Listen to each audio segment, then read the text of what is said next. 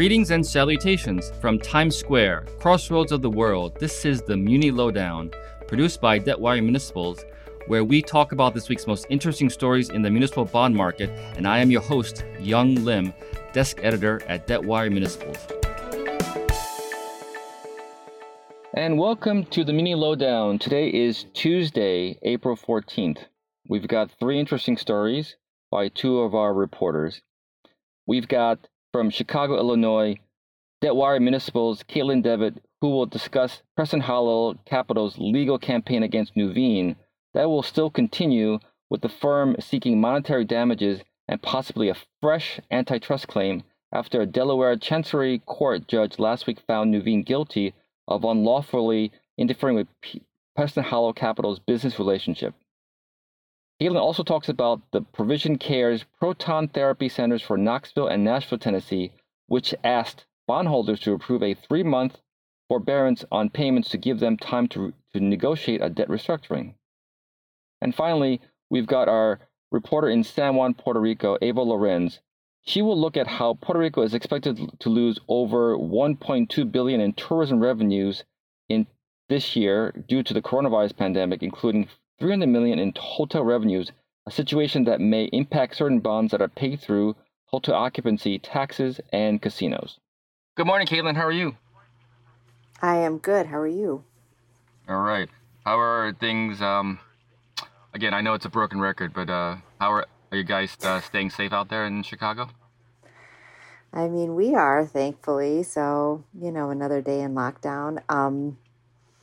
Hopefully, like the rest of the country, we're just kind of watching to see when we're going to peak and start to think about moving past this kind of crisis phase. Right. Well, you and everybody else. So let's keep our fingers crossed. So let's talk about a story. And like most of us in Muniland, we've been closely following a lawsuit between Dallas-based Preston Hollow Capital and mutual fund giant Nuveen. They compete for high-yield muni bonds, and Preston sued Nuveen back in February of 2019, accusing it of trying to block it from the market by organizing all the major broker-dealers against it. Finally, after a year, the judge ruled last week. What did he decide? Well, he decided that Nuveen was guilty of unlawful interference with Preston Hollow's business relationships. That's one count. Preston originally brought 4 counts. The defamation count, which we can talk about later, has been kicked to the Superior Court. The judge, whose name is Sam Glasscock III, declined to rule on the count of an antitrust count of violating New York's antitrust law. And we can talk further about that. And he'd already thrown out another one, which was interference with contracts. So he found Nuveen guilty. And like you said, it's been a year. We've all been waiting for a very long time.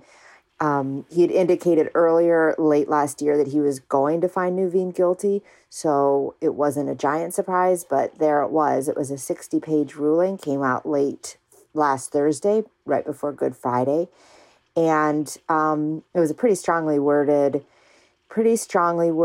ruling, really kind of taking Nuveen to task. A couple quotes from it. He says, quote, Nuveen was not simply attempting to achieve a competitive edge. It meant to use the leverage resulting from its size in the market to destroy Preston Hollow. And if you recall, the trials and the testimony relied a lot on these telephone transcripts. Preston Hollow successfully fought for the release of these telephone transcripts between John Miller, who's Nuveen's head of munis, he is sort of the central figure in this, and some of his deputies, and other bankers and brokers in the muni market. So the transcripts were kind of highlighting these conversations in which Nuveen was sort of threatening to pull their business from these other banks if the other banks didn't stop doing business with Preston Hollow. And the judge really went after it when those guys came up for trial. They defended it as saying, well, this is bluster. It's real typical to the muni market. Everybody knows we were just blustering.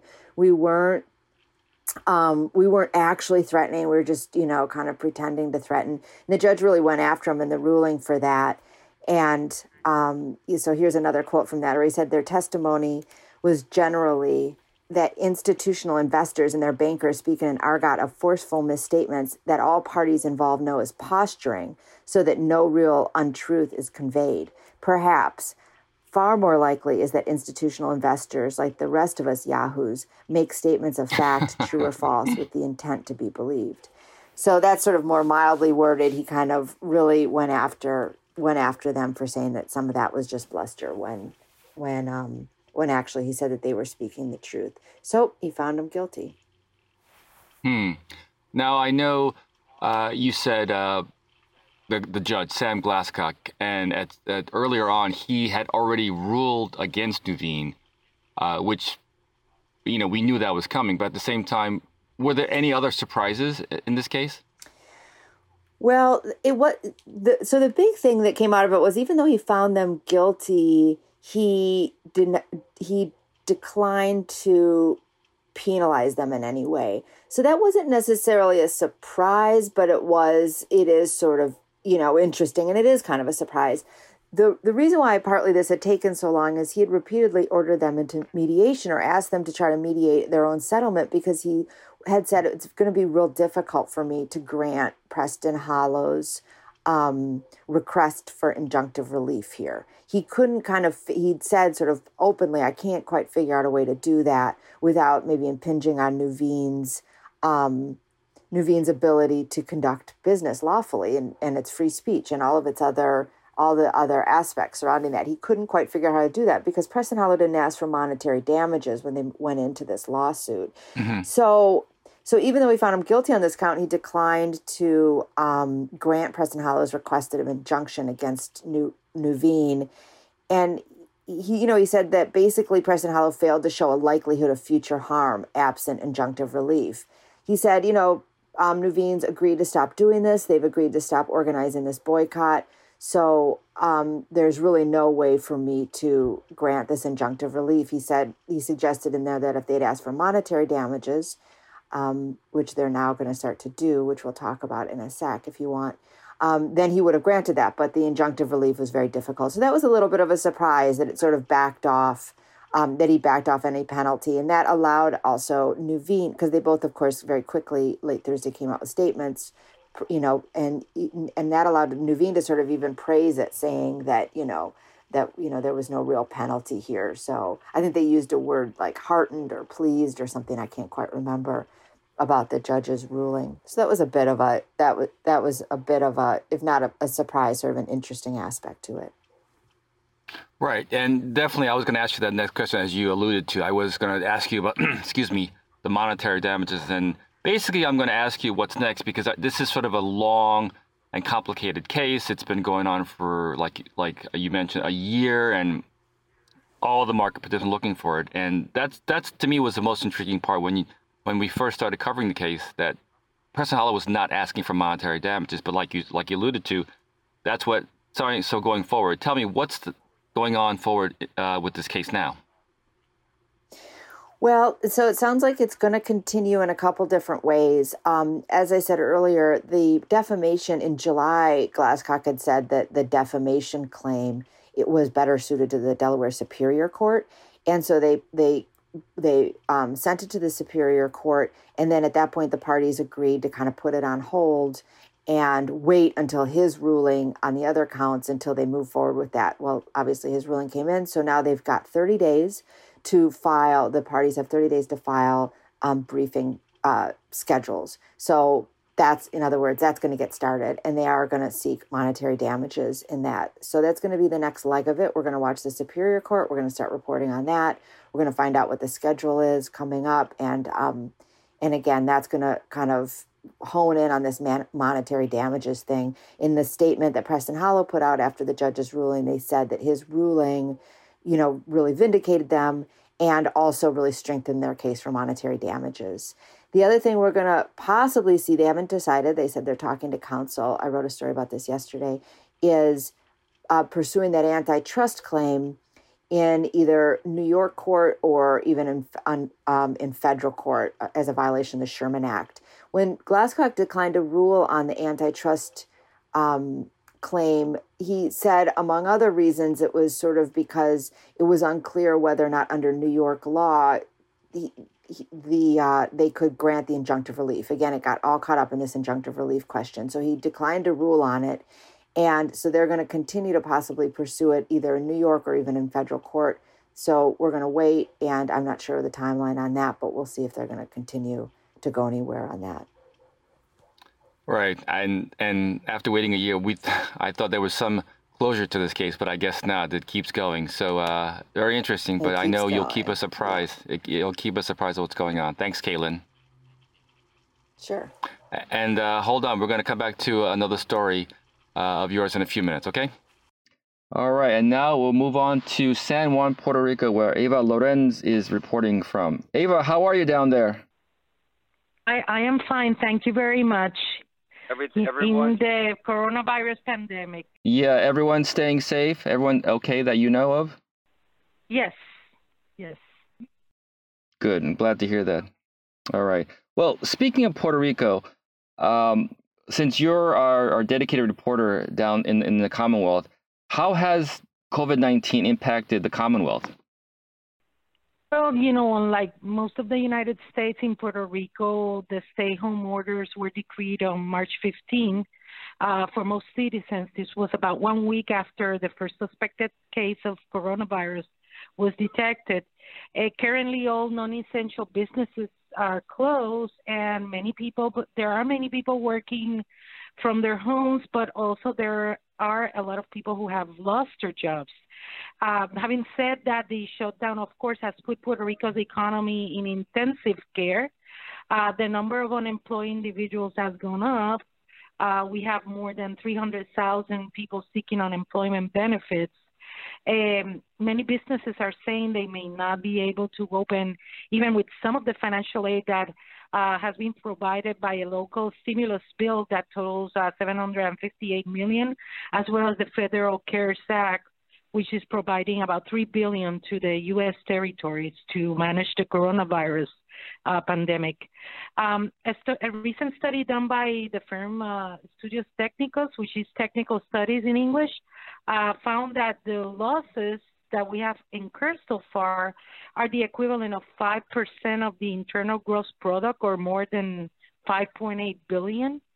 And to make matters worse, we have an economic task force that the governor recently created to work out a long-term economic plan to bring the economy back up. But that economic task force has said they don't have a plan yet. And of course, the lockdown was extended until May, so obviously these numbers are slated to change. So I know you wrote a story recently about specifically in the tourism industry. I'd like to ask you, how much money was lost in the tourism industry, and also what effect could it have overall? Well, yes, I wrote that Puerto Rico is expected to lose about $1.2 billion in tourism revenues in 2020 due to the coronavirus pandemic. That includes $300 million in hotel revenues. Of course, this is going to impact hotel occupancy rates and casinos. The shutdown has already impacted luxury hotels and then also short-term rentals. Now, this information was provided by the PMO, the Puerto Rico Destination Marketing Organization, that is called Discover Puerto Rico. The occupancy taxes, which is a 7% room tax that is charged for stays of less than 90 days, and is submitted to the Puerto Rico Tourism Company, is used to pay some of the island's debt. This includes $458 million in Puerto Rico Convention Center District Authority bonds. And also the revenues from casinos are used to pay the bonds at the University of Puerto Rico bonds. So obviously that income is not there. As a matter of fact, the University of Puerto Rico said today it has already lost $65 million from the Commonwealth funds it receives from the slot machine collections or casinos. So obviously, this is just an example, but those numbers in terms of tourism revenues are slated to go up when you take into consideration the money that Puerto Rico is losing as a result of the impact that the virus has had over the cruise ship industry, which is not going to come back the same way as it is now. Puerto Rico charges a passenger tax that is also used to provide certain incentives that the Port Authority gives to cruise ships. So obviously, this has been a terrible blow to the tourism industry. Definitely. And before I ask you my last question, so let me just recap what you just said just now. So basically, the tourism industry is expected to lose 1.2 billion, correct? Did you say? Yes. Or more. Or more. Right. And you said the important part was that the revenue that was supposed to come in was supposed to basically back certain bonds, whether it's hotels or casinos or UPR, correct? Yes, it backs the Puerto Rico Convention Center District Authority bonds, University of Puerto Rico bonds. Of course, there are other taxes that help pay for some of the other debt that Puerto Rico has, but tourism specifically, the revenues from tourism are used to pay Convention District Authority bonds and University of Puerto Rico bonds too. So those specific credits are being the most impacted. Very interesting.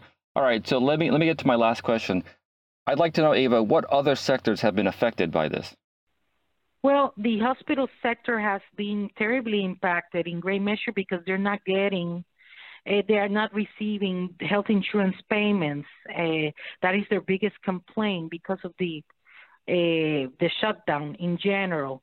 Also, the shutdown of retail businesses and educational activities, as well as the impact of the supply chain, has already been estimated at $2.5 billion for the local economy. And remember that we have been in lockdown since March 15, so we're talking about the loss that is expected, and we've only been on lockdown for about a month or so.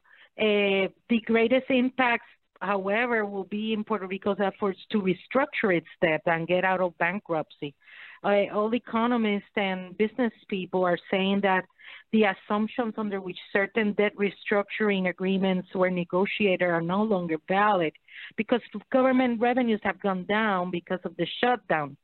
The Financial Oversight and Management Board, which represents Puerto Rico in its bankruptcy process, recently asked for a stop in the evaluation of the Puerto Rico Electric Power Authority's debt deal, and also the preliminary agreement that would have lowered the $35 billion in central government debt to about $11 billion, as well as lowering the employees' retirement system bonded debt. So all of this means that Puerto Rico may not be able to get out of bankruptcy as expected, which later this year, as it was expected. So that certainly has put a dent on those efforts. Yes, definitely. And basically, you're talking about like everything else pretty much in life. A lot of things will be delayed due to the worldwide pandemic. But listen, Ava, I thank you for your time today. Thank you for your work. I hope you stay safe down there, and we'll talk to you again soon. Thank you very much. All right. Caitlin, welcome back. Thanks. All right. So you had a very interesting story you wrote about last week. And when I first saw the headline, for some reason, I was thinking of Ghostbusters, Proton packs and ooze and slime, but not quite, obviously. So last week, you reported on a pair of struggling Proton centers. Then can you first tell us what exactly Proton centers you mean in your story and how are they financed? Sure. Maybe you're thinking of the lasers or something in Ghostbusters. I don't know what conjured that. So Proton centers are cancer treatment centers, and they use a type of targeted radiation therapy to treat cancer patients. I think that's sort of the hook of them, is that it's real targeted, so it doesn't damage kind of the surrounding tissue. It supposedly hones in very quickly on the tumor. And they've been around for a while. They're very expensive, generally speaking, and they are these standalone centers. For a long time, there's about 36, I think 35, 36 in the country, some under development. They've gotten more popular in recent years, but they've been around for a while. And originally they used a lot of bank financing, kind of traditional sort of private financing.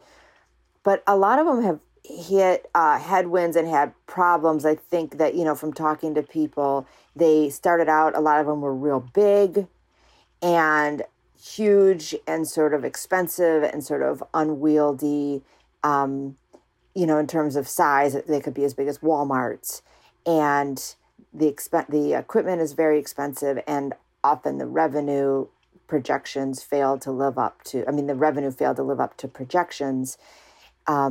And so since in the last several years, they've started to move toward municipal financing, going through conduits. I think most of our listeners kind of understand how that works. And going through conduit, government issuer, to access the tax exempt market. And so they've obviously been able to lower borrowing costs with the tax exemption, but also a lot of the centers have become smaller and more and less expensive and sort of more nimble. So when you talk to sort of industry advocates, they play up that sort of aspect of it. Well, we've learned, and we're kind of doing smaller and more nimble centers and being real careful about where they're located. So that's what they are. I see. Very interesting. Now, Caitlin, I have a two-pronged question. I know you wrote about two credits, and I want to know what the problem it is with them. And also, is the second part of the question was it driven by the coronavirus pandemic? Sure. And the answer is yes and no, like everything else these days. So this is a pair. They're both in Tennessee. They're called Provision Cares Proton Therapy Centers. One's called Provision Cares Proton Therapy Center in Knoxville, and the other one in Nashville. And they are run by Provision Health LLC. And they have asked bondholders for a 180-day forbearance on payments because they want to restructure their debt. So basically, they were going to be contacting bondholders last week to formally ask for that. But a couple of weeks ago, they held an investor conference call where they proposed this, that they said that they were going to do this. They want that time off, that 180 days to suspend payments so that they can figure out a way to restructure their debt.